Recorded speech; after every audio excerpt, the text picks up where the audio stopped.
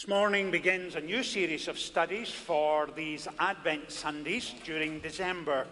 And we are turning this morning to the Gospel of John, and turning to John chapter 1, verses 1 through 5.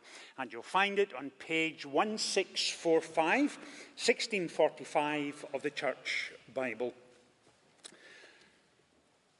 And John is writing as an older man, probably in his late 80s or early 90s.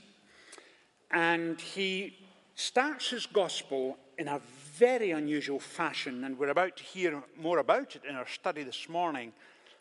And he starts with these words: "In the beginning was the Word, and the Word was with God, and the Word was God. He was with God in the beginning. Through him all things were made. Without him nothing was made that has been made. In him was life, and that life was the light of men. The light shines in the darkness, but the darkness has not understood it." Christmas is a wonderful time of the year. It is just full of joy and fun.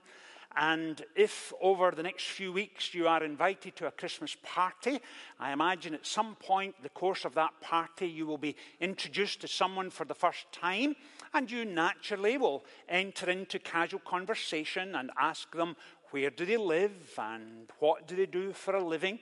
And if it's someone who is new to Greenville, inevitably you're going to say, "Where do you come from?" Now, for obvious reasons, I get that almost every day, but you kind of learn to deal with it. Where do you come from? John begins his gospel in a radically different manner from Matthew, Mark, and Luke.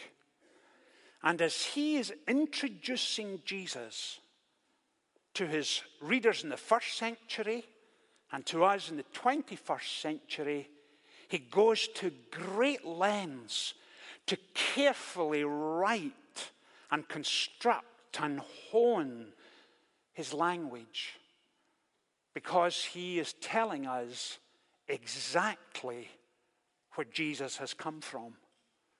And that's what he's doing in these first 5 verses as we look at them this morning.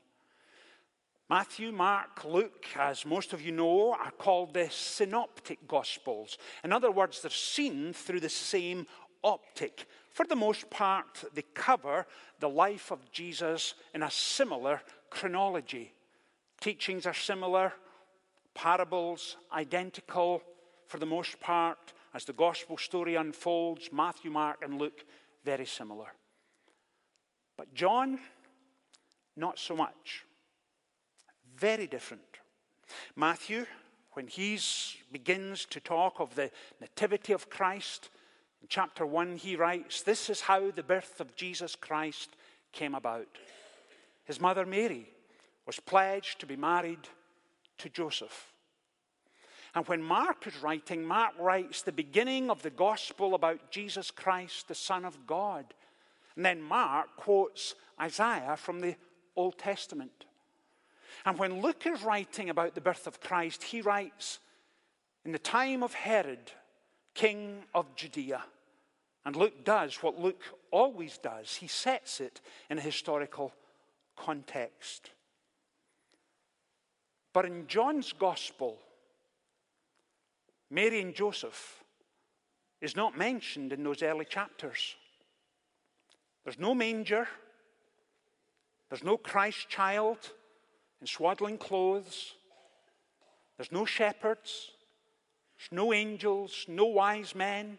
Herod isn't mentioned. And John begins radically different. Matthew, Mark, and Luke begin with nativity. And John begins with eternity. Notice what he writes.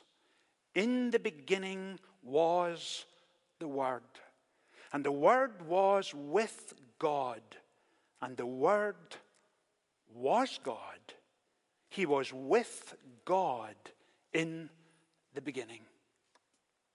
Now, why does John begin this way? What is it that's captured his imagination? What is it he's seeking to draw to our attention? Each of the gospel writers in those opening verses seek to invite you to come into all that they're about to write. But John, in spectacular fashion, wants us to grasp the enormity, the profundity, the immensity of what he is writing. And he writes, in the beginning was the Word. And in the first century, those with a Jewish background would immediately have stopped and thought, whoa, wait a minute, what's going on here? Because John begins the same way as the book of Genesis. Genesis starts, in the beginning God created. And here is John seeking to write in a similar fashion as the author of Genesis. In the beginning was the Word. Now remember the comprehensive nature of Genesis. In the beginning, God created. He hovered over that which was dark and formless and void, and he said, let there be light. And there was light. God spoke into creation, our very existence. He spoke into creation. And in speaking, those were words of creative, sustaining, transformative power that brought creation out of darkness. And John is intentionally writing, as I said moments ago, as an older man in his late 80s, early 90s, thinking and planning and preparing, I imagine, for some time before he ever wrote his gospel. And thought, what can I say that will reflect the enormity of the birth of Christ? And the only thing that John can think of that comes remotely close is Genesis. In the beginning, God created. And here is John, centuries later, saying, if you have grasped the enormity of what happened, please understand this, that what you're about to read about is every bit as important as the first creation. Because here is one who was eternal in his being, very God of very God, born in a manger, in order to recreate, in order to speak into the darkness of the heart and mind and soul of humanity, and to bring out of that darkness life and light and a relationship with God that was deep and abiding and eternal. That's what John is doing. That's where he's heading. And it's no wonder he then writes, in the beginning was the Word.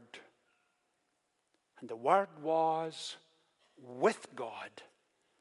And the Word was God. Please understand what John is saying. Don't miss it. John is clearly saying, if you go back to before eternity began, Christ was there with God because he was God. John's original readers, those with a Jewish background, alarm bells would be going off in their minds, and they're thinking, wait a minute, there is only one God. And John, you're trying to tell us that this Jesus is very God of very God, the same as the Father? And John is saying that's exactly what he's saying. And throughout his gospel, John gives the rights, the privileges, the authorities, the attributes only given to the Father. He applies to Jesus because he wants his readers to understand what was taking place. That God himself, the Word of God, the self-expression of God, the very personification of God, was born into our world. That's why John is writing the way he's writing. He wants us to grasp it, to understand that Jesus was not only eternal in nature and being, but he was so much more than that. And it's almost as if John is saying, when you're reading these words, slow down. Don't rush this. Take your time. Pause. Ponder. Understand the enormity of what is happening here. In the beginning was the Word, and the Word was with God, and here it comes, and the Word was God. Not simply eternal in nature, but so much more. And John, throughout the rest of his gospel, takes it a step further. But even here, we see echoes of the main themes and motifs that John is about to unpack for us. And when he says, and the Word was God, please understand this. John is saying that he who spoke and created the known universe comes down to earth, born as a baby. He who is from everlasting to everlasting. He who is not only infinite, but eternal and unchanging in his being and power and holiness and wisdom and righteousness and love and grace. Very God of very God, co-equal with the Father, co-eternal with God, has come into this world to bring redemption to humanity. It's no wonder the writer of the Christmas hymn was able to say, veiled in flesh, the Godhead see.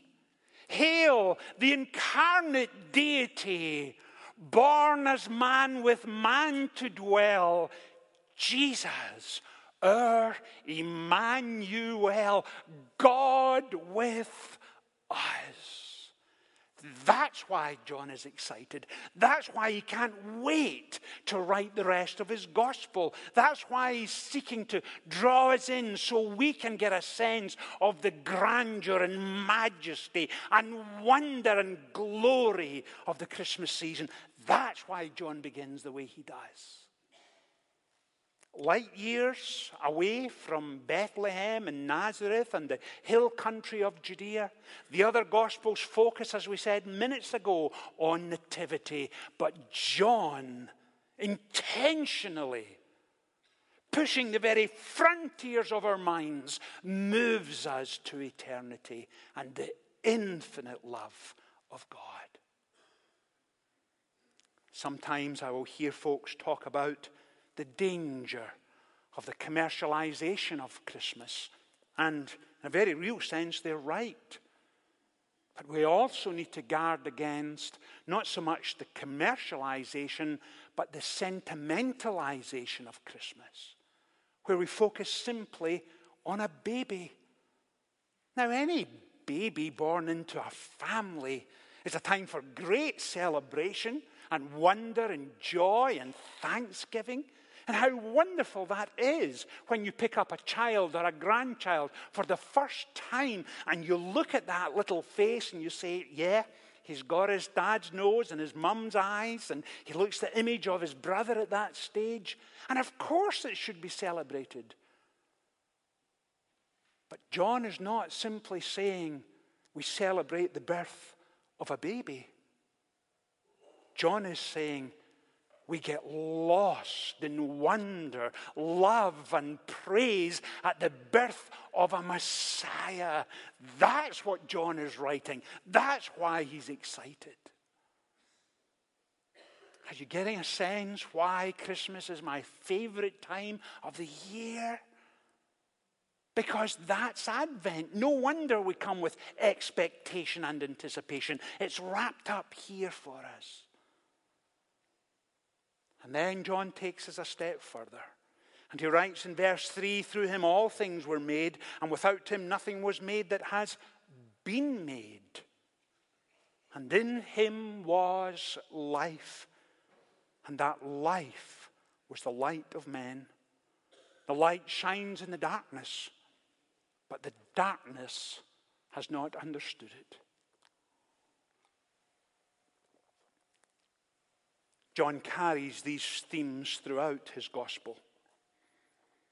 And when you come to chapter 11, you read the story of Mary and Martha and Lazarus. And we mentioned this not so long ago, so please forgive me if I'm being a little redundant this morning. Do you remember the situation? Here were three of Jesus' closest friends, Mary, Martha, and Lazarus. And Lazarus had passed away and had been dead for 3 days by the time Jesus got there. And when Jesus visits, one of Lazarus' sisters runs to him and says, Lord, if you had been here, he would not have died. And Jesus enters into a conversation with her about the resurrection, and he says to her, I am the resurrection and the life. Do you believe this? And she responds, yes, Lord, I believe that you're the Christ who has come into this world. And John does what he often does. He highlights a miracle, and then that miracle points as a sign to something else. In the case of Lazarus, it points to the deity of Christ, who then stands outside the tomb and he says, Lazarus, come forth. Almost like Genesis created life out of that which was dark and formless and void. Here is a man who's been dead for 3 days. Dead. And Jesus speaks and brings life in all its fullness and all of its wonder. And Lazarus rises back from the dead. That's what John is talking about here. That's why he writes, through him all things were made, and in him was life. And John says again and again throughout his gospel, when Jesus preaches, when he's in front of people and he explains the gospel and he outlines the love and grace and wonder of God, no wonder it impacts and transforms and brings life and light and transformation. That's how powerful it is. In him was life. And then John writes those strange words. And the light shines in the darkness. But the darkness has not understood it. Why? Why would anyone reject the love and grace and goodness and mercy of God? Why would anyone do that? Why would they turn away and ignore the offer of life, not only here and now, but for eternity? How is that even remotely possible?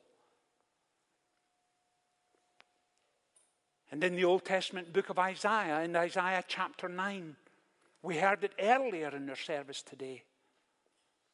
When Isaiah is writing and he says, the people living in great darkness have seen a great light. 800 years before the birth of Christ, looking forward to him coming.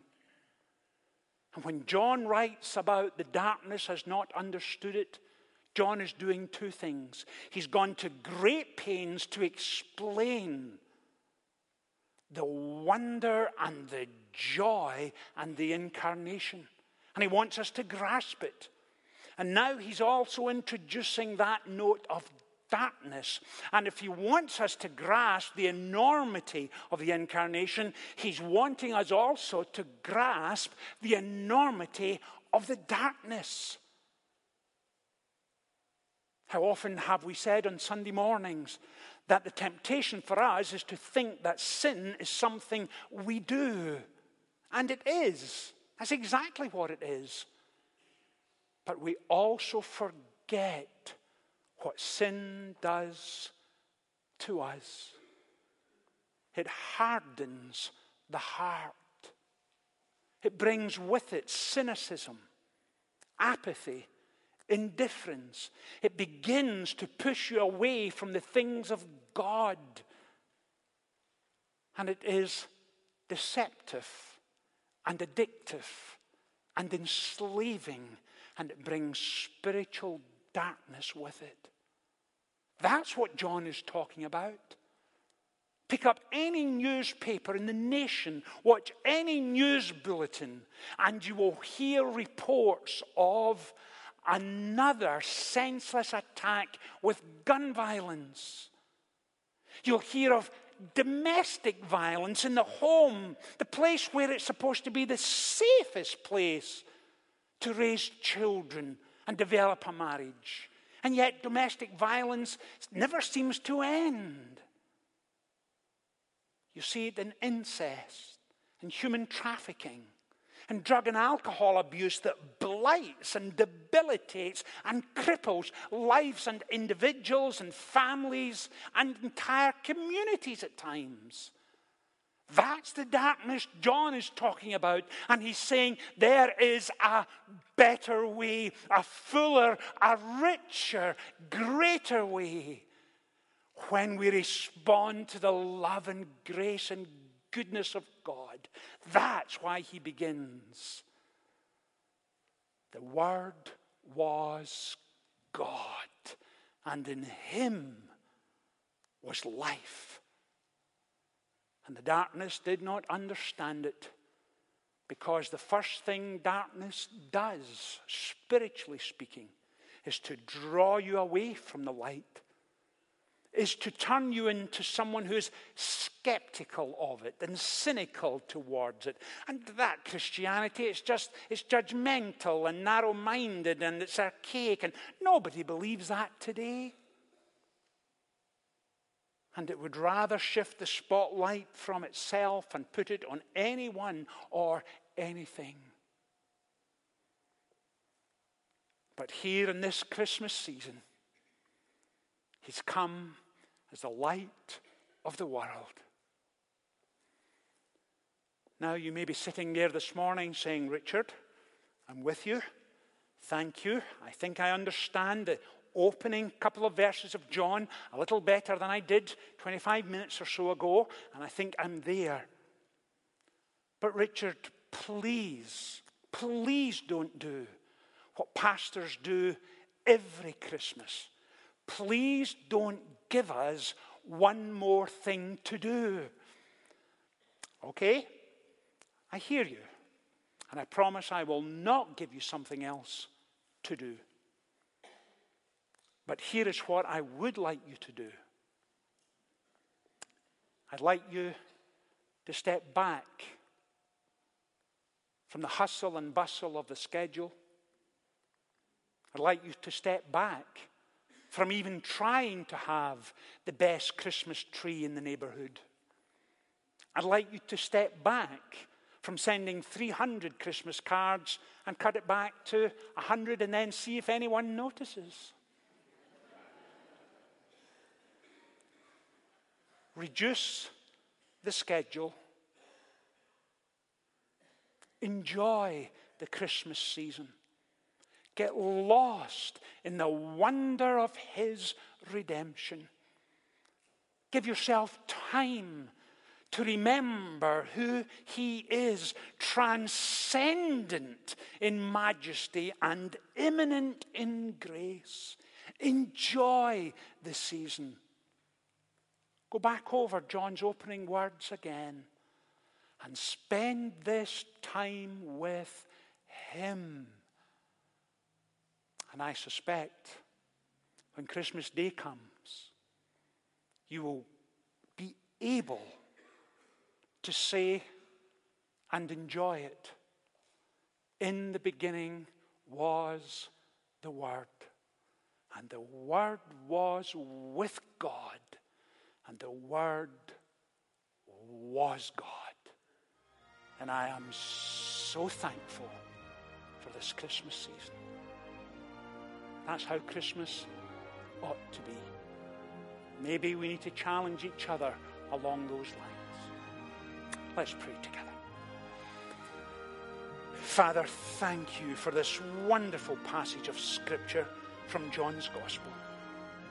Enable us, please, in this Christmas season to slow down, to rest in you, and to understand again the magnitude, the enormity of your love for us. Enable us to rest in you. In Jesus' name we pray. Amen.